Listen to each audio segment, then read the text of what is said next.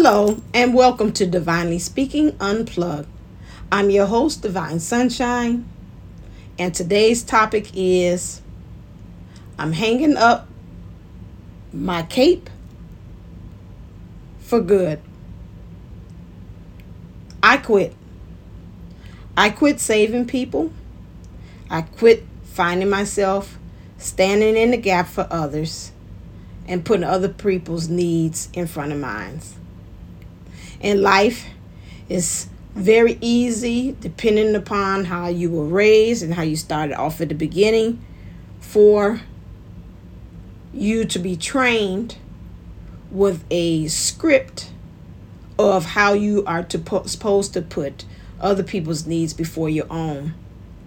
Even growing up as a child, I can remember some incidents in which I felt that my needs were not met and that I was trained to put my parents' needs first.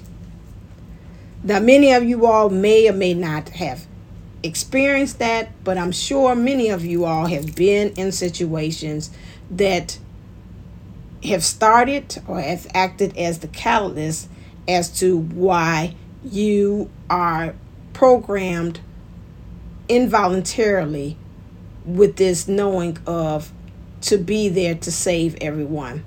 I call it the Captain Save-A-Ho syndrome. Excuse my French and my word choice if that offends anybody. But again, it reminds you that sometimes some people are not meant to be saved. Some people, because of whatever kind of vices that they have, they're going to continuously do the very thing that you're trying to save them from. Now, some of this is, again, you feel because you know the experience, you know how you've been there, you feel maybe, hey, I could do it better. Even in all instances, even you're talking about on the job, and let's say, for instance, there's a project and you see your coworker struggling with it, and you like, and they say, oh, I'm just really trying to go and see my child do their recital, and you like, hey girl, go on, you know what, I got it. And you take on this because you like, you know what, I do know how to do it, I don't want to see you suffer. And you turn around and you look and you see a stack of like 20 files that you have not even tackled yet, but now you done took on 21. These are the things that we're talking about, because some of us have been programmed through whatever incidents that may have happened that made us feel as if, you know what, no one is answering our needs. And there's a turnaround. If I've had incidents like that, an incident in my childhood that was like that, and I felt that at that point I made the conscious decision to say, okay, you know what, although you're not meeting my needs, but I'm going to make sure that nobody after me or anybody in my contact that's with me is going to experience the same. I'm going to make sure I'm going to come there and be there for somebody else's needs. That starts another script, underwriting that underwrites everything that starts your downfall for putting other people's needs before your own. Now, I understand, even if it's a child, there's certain things has been imprinted, and even after the age of 21, karmically, you know, your karmic things is on your parents, and then at 21, you have to make the conscious decision to say, hey, I got to take ownership. They did the best that they could. Now I need to look at it from the other side, and now I need to do things with this, either release them, forgive them, or say what I had to say, my piece, and then move on.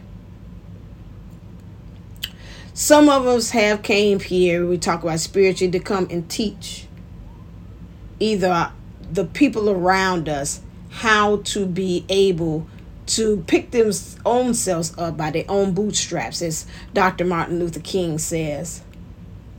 But at the same time, like I did a past life regression session, and it was noted in that session where they told the young lady, you are an example for your parent, but you are not to go in there and to live for your parent. or try to save or make her understand what happened and occurred. These things are a model in which we all need to do. Live by example. I can, like they said, teach you how to fish, but not fish for you, because there's no way you'll be able to be independent without me being there to save you. So a lot of us have got to kind of get to that point when it comes to doing things for others, even when we see the roles of parenting kind of change around. And now if you are one that they took care of you and now you take care of them, anybody that you're talking about, loved ones or anybody that you care about, you have to understand how to just have a hands-off approach. I'll be here. I'll support you. I'll hold space for you. I'd come in every now and then, but I'm not going to hold your hand every step of the way. The best I can do is lead by example, give you advice, tell you what I have done, but I'm not going to take on the suffering, or as some call it, the karma, the hard lessons, or whatever it is for you. And this is hard because by society standards, we have been raised that we put other people's needs first. You putting your own self first is called selfish. But again, at the end of the day, who's going to be there to save you? Because I guarantee you, those people that you save, some of them might be feeling like they're indebted to you, and they will return the favor to you or return the thanks or their gratitude and their debt to you. And a good percentage of them, it says 75% of them, I don't know where I got the percentage from or the statistics of it, might look at you, or 65 to 75, might look, or 85, say between that range, might look at you and say, hey, you're supposed to do that. Isn't that what Jesus would do? That's the Christian way. Charity.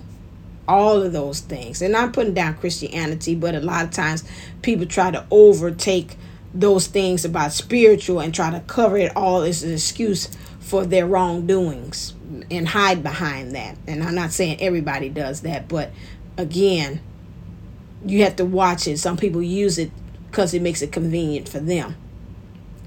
But that doesn't mean that it's true.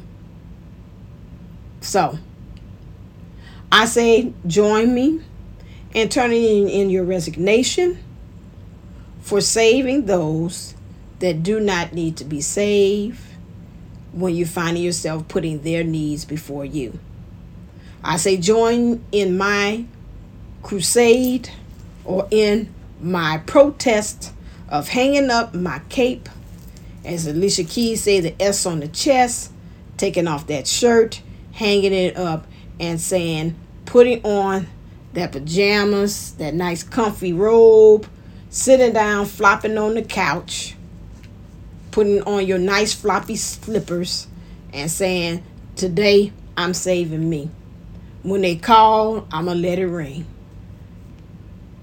Steve Harvey said, he always said, sometimes when people ask him in need for something, he said he wait 3 days. And then he said he called them back. Because he figured about it in that time, they've been figured it out by then. And if in 3 days, then they still got the same problem and they not finding any kind of solution, then he might kick in. That's a nice rule to go by as well. For those of you all that might say, is it a little hard for me to kind of let it loose, let it go? I might need to kind of like wean myself off of it. Well, then do that too. Practice the power of no. Full stop. Full sentence. No is a complete sentence. Nothing followed up by it. No. But you can't do this project you did last week. No. But no. Okay. And they walk away. Because you've got to understand that you put yourself first.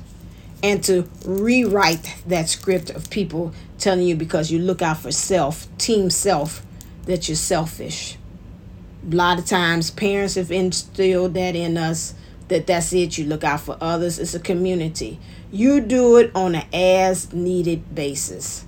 You do it to the point where you feel that, hey, I got enough in my cup of flow that I can be able to look out for you, and I have still enough left in my reserve for me. You don't want to get to the point that you have NSF funds, non-sufficient funds of energy, time, resources, emotionally, psychologically, spiritually, mentally, physically, all those leaves. If you do not have enough for that, and you don't have nothing to spare and to share, like I say, a cup of sugar to give to your dear old neighbor, and you're saying that's your last cup, there's no reward into that. Because again, your subconscious, or your higher self, most of your subconscious, is looking at that and recording that. How do I know that? Because when I had those sessions, I see it come out. And it's taking notes, and it's telling you about, what about this time? What about that time? And you were really saying no to me at the same time. So when you're saying, but I'm doing what they're saying, we have to, again, that's another thing that we have to unprogram ourselves about. Get you a cape and get you a shirt this time. Say, I'm team for team me. Maybe I need to make me some shirts with that. Team me. Or somebody might already have that. That's it. That's it, and that's all. So that's the end of today's message there. If you're interested in getting a reading with me, go to divineunisouls11.co. If you're interested in getting a past life regression session, which is very popular now with me, go to AshantiWellnessCenter.com, where you could be able to get the information about how you could be able to book a session with me. Now, currently, with some of the sessions that I'm having, a lot of people are not going in past life. They're going into this life, and they're going to different parts of the lives of this life to see where are they exhibiting the same patterns over and over again, and helping them to connect the dots to how they can stop that patterning that they are doing that no longer serves them. So I suggest you do that. If you're interested in getting a metaphysical anatomy technique session with me, where you go in there seeing about in your body where you're housing emotions and pain, please go to AshantiWellnessCenter.com as well. You can catch me on DivineUnisouls11.co, Divine Unisouls 11 YouTube, in order to see me live and see me in action as I'm doing readings. Those are free readings for the collective. You can also catch me on Instagram. I do also readings on there too as well, whenever Spirit guides me, and that's Divine Unisouls 11. Or you can catch me on my Facebook page, Divine Twin Souls 11. Long story, but can't change the name, but it's still me. So as always, thank you for listening, and I want you to go out there and shine. And as always, stay uplifted, stay motivated, and stay ascended.